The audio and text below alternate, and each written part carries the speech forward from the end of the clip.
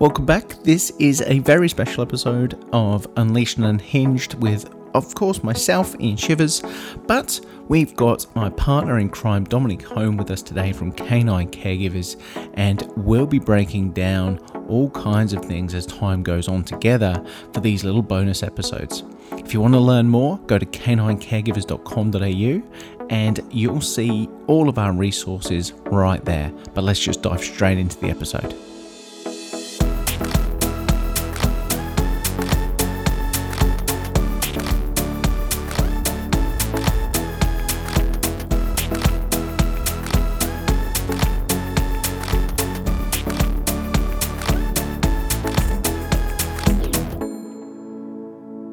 Today we are talking about perception of control. I think it's dog trainer talk. So we're going to try and make it like, how does the average person relate, and why is it important as well? Like that's because it's important to us. Like we obviously, for us, like it's influenced how we live with and work with dogs, like on so many levels. But what is it first? Well, I mean, perception of control is really having control of many facets of your life, but generally in the specific context that you're in. Yeah. So if you're in a situation and you don't feel in control, that will affect how you feel, which therefore will affect how you behave. Yeah. So how you perceive control is individual to you, dependent on what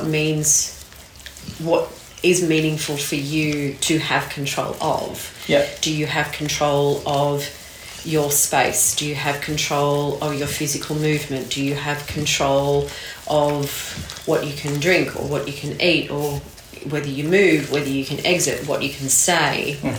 For a dog, I think it encompasses all of that as well. Yeah. But I think with us as caregivers, we do control pretty much everything in their lives, which restricts their ability to have that control. But when you look at the situations that we put them in, say, for example, putting them on lead and walking them down the street into the face of another dog, they have no control there if we're not observing them. Yeah. Does that make sense? It does, yeah. And because we are in so much control of our dogs, like, where we place them, for how long, who are they around, when they eat, when they get toys, when they get access to most of their resources. I think it's extra important that we do take ourselves and put it and try to look at it through their lens and how they might feel about the fact that they don't have as much control over their outcomes as we could probably, unless we, they just don't, unless we really stop to think about it. And then we start to think about, nuances around, like, okay, when do I give my dog control? And how much? And that's important on a lot of levels. Like, if I constantly have control over my dog and all of his outcomes, that's probably a real low welfare for my dog, low level of welfare for the dog. But if I gave them so much control that, or too much control, there's a chance that I might start feeling overwhelmed or overwrought because I'm no longer, my perception control is gone, but also potentially so might the dog, because it's a really human world.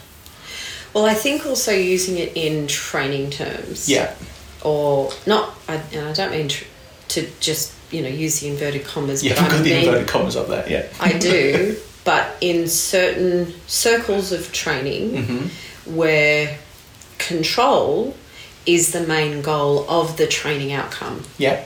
So putting dogs in situations that they are not okay in, forcing them to be there to show that you can control your dog in that situation. Yeah.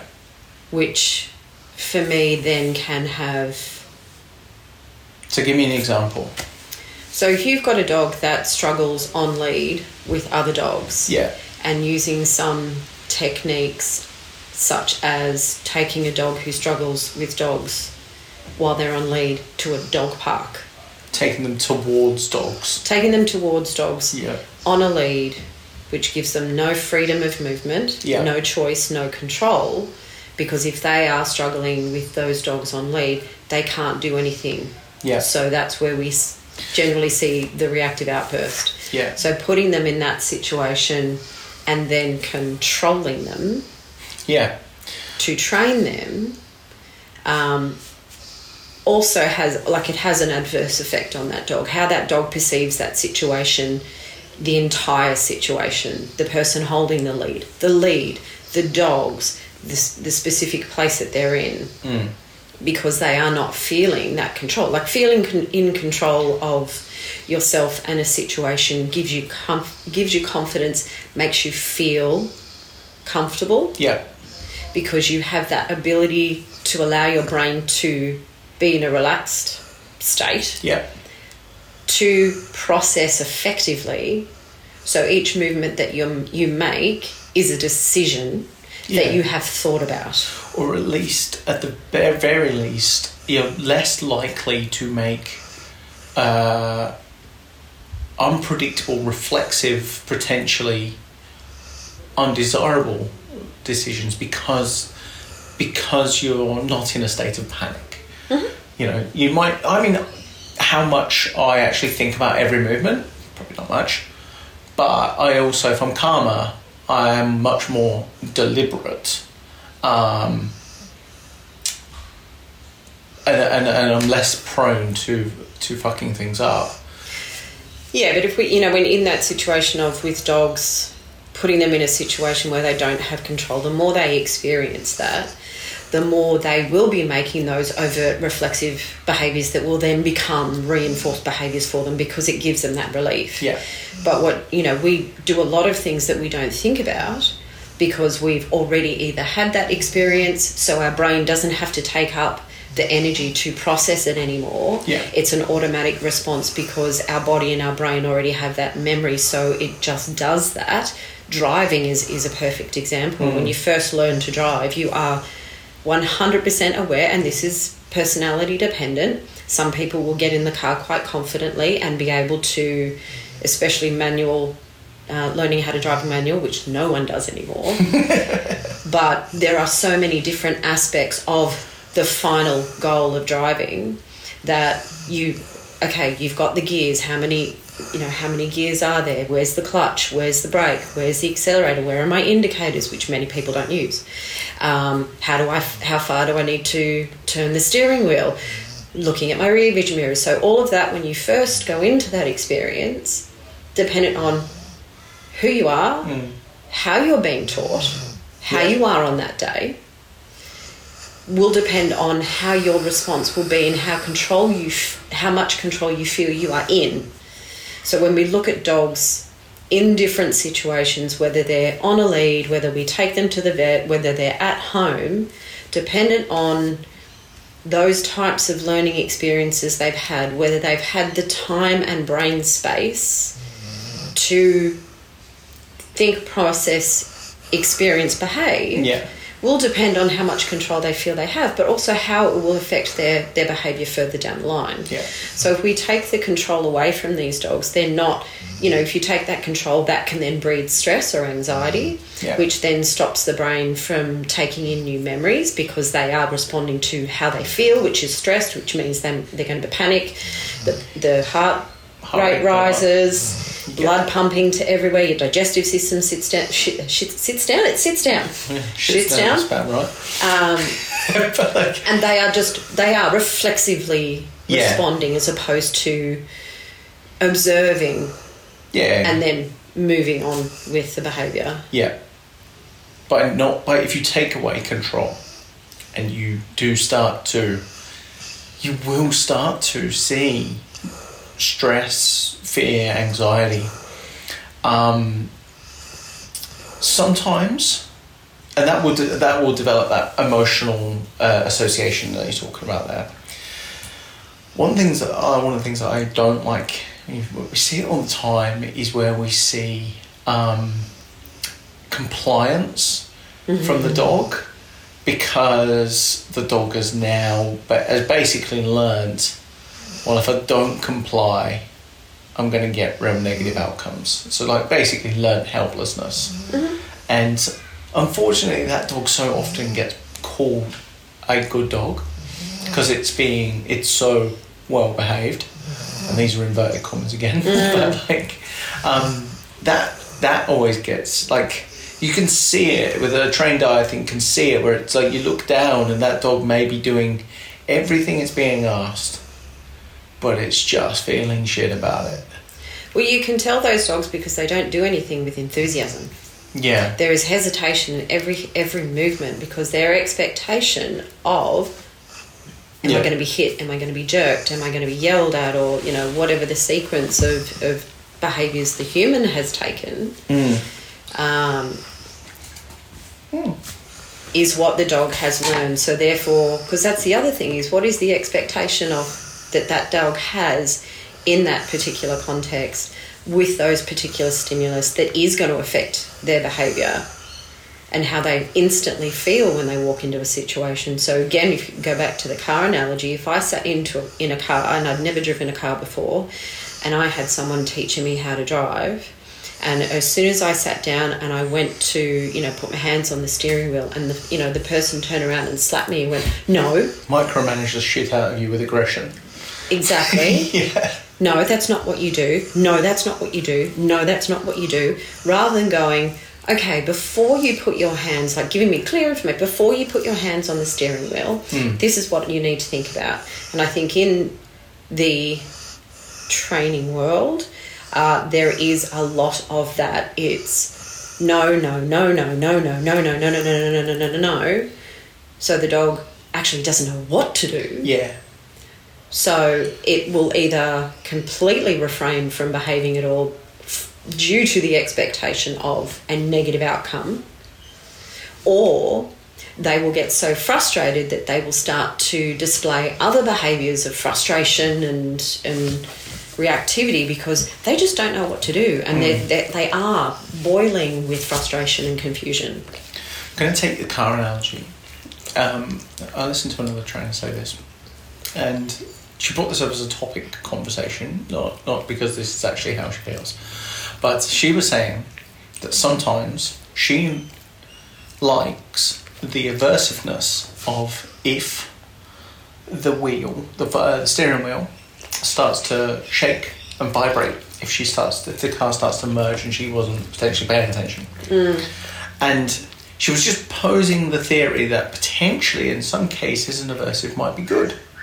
For that context. And I've been mulling this one over for a little while, and I want to just pose it to you as well. I've got my own thought process on that, but before I influence you too much with it, what's your thought process on that? Having had all of 2 seconds to digest it. Yeah.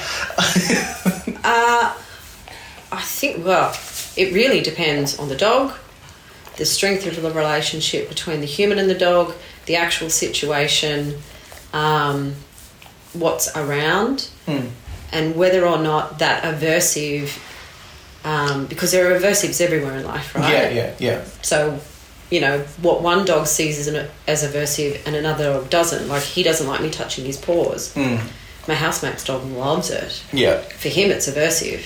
For Kobe, it's not. Yeah. Right? So for me, it's looking at, is it really aversive to the dog? Yeah. Is it a safety issue? Like, is it something that gives information to that dog that makes it really clear? Yeah. No, that's not it, but this. Yeah. So for me, it would be, because again, like even the word aversive, we have to break down of what is aversive to the individual. Now, I don't condone using aversives before we go off on that tangent. I just wanted to say that an aversive is individual to the individual. Like, you know, when I went diving, my best friend shot down straight off. Yeah. I had 2 panic attacks. Yeah, fun. Yeah, that'd be aversive. My kind of pushback on the whole argument, in a way, was the whole concept of the fact that if somebody's at the wheel of the car, they decided to get at the wheel of the car in the first place. And then we go back down to our original point around perception of control for our dogs, which is our dogs didn't ever step up to the wheel of the car. No. Right? They just get the situations that our dogs find themselves in are normally ones that have happened to them. Right? And so that context is so different because our dogs just didn't consent and didn't have the control in the first place to find themselves in a position to actually receive the aversive. Like, they just would rather probably not. If it's going to be aversive, they probably chose to not fucking be there. Well, I mean, you know, the basics of, you know, behaviour is there to survive, right? So we adapt our behaviour, all animals adapt behaviour to survive. So you will have dogs, like you were saying, with learned helplessness and the reduction of behaviour itself is to survive and keep themselves safe. Yeah, to avoid a bit more aversives. Yeah, and, you know, dogs are great at avoiding conflict. Yeah. It's we put them in situations where they learn they have no other choice. Yeah. Okay, let's stop the doom and gloom for a second. Yeah. Okay. Let's, I want you to talk me through, because you're very good at this. Okay. You are. I've seen you do it. A situation where you've got a dog in your care on a lead. The lead can be as long as you want. Thanks. But the goal is to basically think of like a bat session. So you're taking them, not near, I'm not going to use the word near. We're going to close the distance between, our goal is to build a positive association, or at least normalise dogs around us for the dog in our care who has got, and doesn't like dogs that much. What might that look like if we were to give him or her, they, a bit of control? Well, the first thing is find the space. Yeah. Secondly is why? Why? Yeah. Because I want to control that exposure to that dog. Yeah. So if I've got quite a few current clients that I'm working with at the moment where we find an area where there's no off-lead dogs. And I will generally bring this one. The initial thing will be we will do some work with the dog just on some management skills first, lead skills for the human. Yeah. Just in case the shit hits the fan, you know, someone does turn up and lets their dog off lead. But the control is basically allowing the dog the length of the lead that is safe, dependent on the distance between them and the other dog.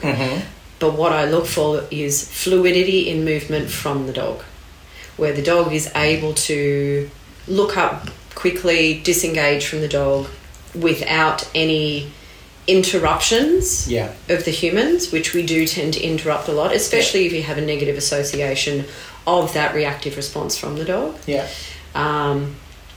So I'm going to simplify that a second. Yeah. So I don't simplify anything. No, it's all right. That's what I'm here for. I'm a very simple man. So you're a man. Hey, Archie, don't you listen to her. He's like, hey, bitch, me too. So we've got a dog.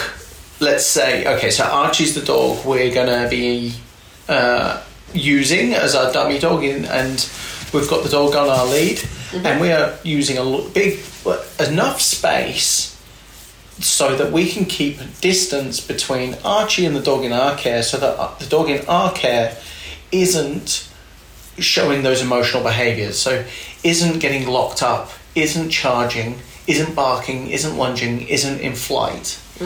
And we're looking, so that's the stuff that we're looking for an absence of. We don't want to see any of that shit. But what we do want to see is nice, calm, gentle, slow movements, being able to look at Archie in the distance and disengage without getting a really strong emotional reaction. And but letting them be a dog. Yeah. So if they without look up us going, come here, look at that. So Yeah. it's all about for them to be able to do that without us having to cue it. Yeah. So seeing a dog, and I'm working, one dog that comes to mind, and she, I saw them last week, so we're now working on a long lead in a nice open space. Archie's the decoy dog. So the other thing I always do with him is I move... Yeah. Bye, buddy. See? Choice and control. I will have his body in a neutral... We're going to hear nothing but chewing now, but that's all right. He's just chewing a reindeer antler. I will have Archie either scenting food on the ground with his face away from the other dog. Yeah. So that, we start off very... He's less imposing. Exactly. He's not staring at the dog going, "You wanna?" Yeah. He's not in a stationary position, because I find if the dog is stationary, you can't have a dog sit for a half an hour session. As soon as they move, that can then startle the other dog. So he's moving around as naturally as possible. His body's nice and neutral. So the dog is able to take in that information, process it, and then move on from that. And if there is any sign of freezing or hesitation or startling or any change in the body language, that's when the caregiver will go, okay, well, how about we move over this way, and we create that distance. So it's about reducing... Well, we notice, though, early onset, and we go, okay, thank you for letting us know that you have now got so close that you're starting to feel uncomfortable. You can walk away from that. Or the other thing I also do is, if I notice it, because the caregivers will, they're focusing and they've got all of the other things to worry. If I see it, I'll move him. Mm-hmm. So that then the dog learns to use their body language signals for another dog without the human having to interrupt. So it really depends on the space, but it is allowing the dog to be a dog, still in control and a lead, but having that control of movement. So watching this dog where... And the biggest light bulb for the caregivers was seeing her, she moved towards Arch and then just did this beautiful circle around. Yeah.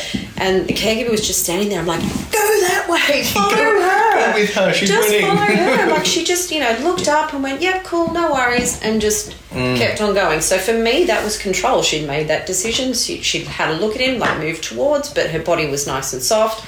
She started curving her body and went, you know what, I'm just going to go and sniff this tree. And so by giving the dog more control around Archie, the goal is there to actually just make her feel more comfortable around Archie, and learning that, if I communicate this way, I can control my environment, so I can create space, or I can walk away, or if I actually posture like this without resorting to aggression, that dogs actually recognise that as I'm uncomfortable, and then they can walk away. And that's how we empower the dog through their own perception of their control. Well, that's it. It's learning through experience. Yeah. Right? Like we as humans and with dogs, you learn through experience. You try something. If it's negative, you don't do it. If it works well, you feel good about yourself and you continue on that task. So understanding what all the hormones the hormones that we get released when we do certain things, dopamine, serotonin, oxytocin, cortisol, adrenaline, all of these different things dependent on the situation and how that's going to affect our learning. Yeah. So... That's awesome. Yeah. All right. That is perception of control. Thanks, guys. Thanks. See you next week. Bye. Thanks so much for listening. That's it for this week, guys. If you ever want to ask questions, give feedback, or just provide some suggestions regarding the podcast, find me on Ian Shivers Dog Advocate on Instagram. I'll be happy to help. If you're feeling really generous, leave us a review on whatever platform it is that you're listening to this podcast on. And if you want to nerd out more with us, then find our sponsors, because they're the ones that make all of this possible. See you next week. This episode is sponsored by Canine Caregivers. I've had so many people reach out to me over the years, not knowing where to turn to online for reliable and consistent advice on how to raise a healthy and happy dog. The information out there is hard to navigate, it's hard to know who to trust and who not to trust, and frankly, some of it is just downright dangerous. That's why we created Canine Caregivers, a place where you can come and get educational resources and access a supportive community founded on the care approach for people just like you, whether you've just brought a dog into your life or you've got a dog that is experiencing some unwanted behaviors. The content is updated regularly, and we constantly keep in touch with our members to make sure that we are bringing relevant and up-to-date content that truly matters to you. There's different tiers of membership for different needs, so you can be sure that you don't have to break the bank to access the information that can literally make all the difference to the quality of life between you and your dog. Head to caninecaregivers.com.au to learn more.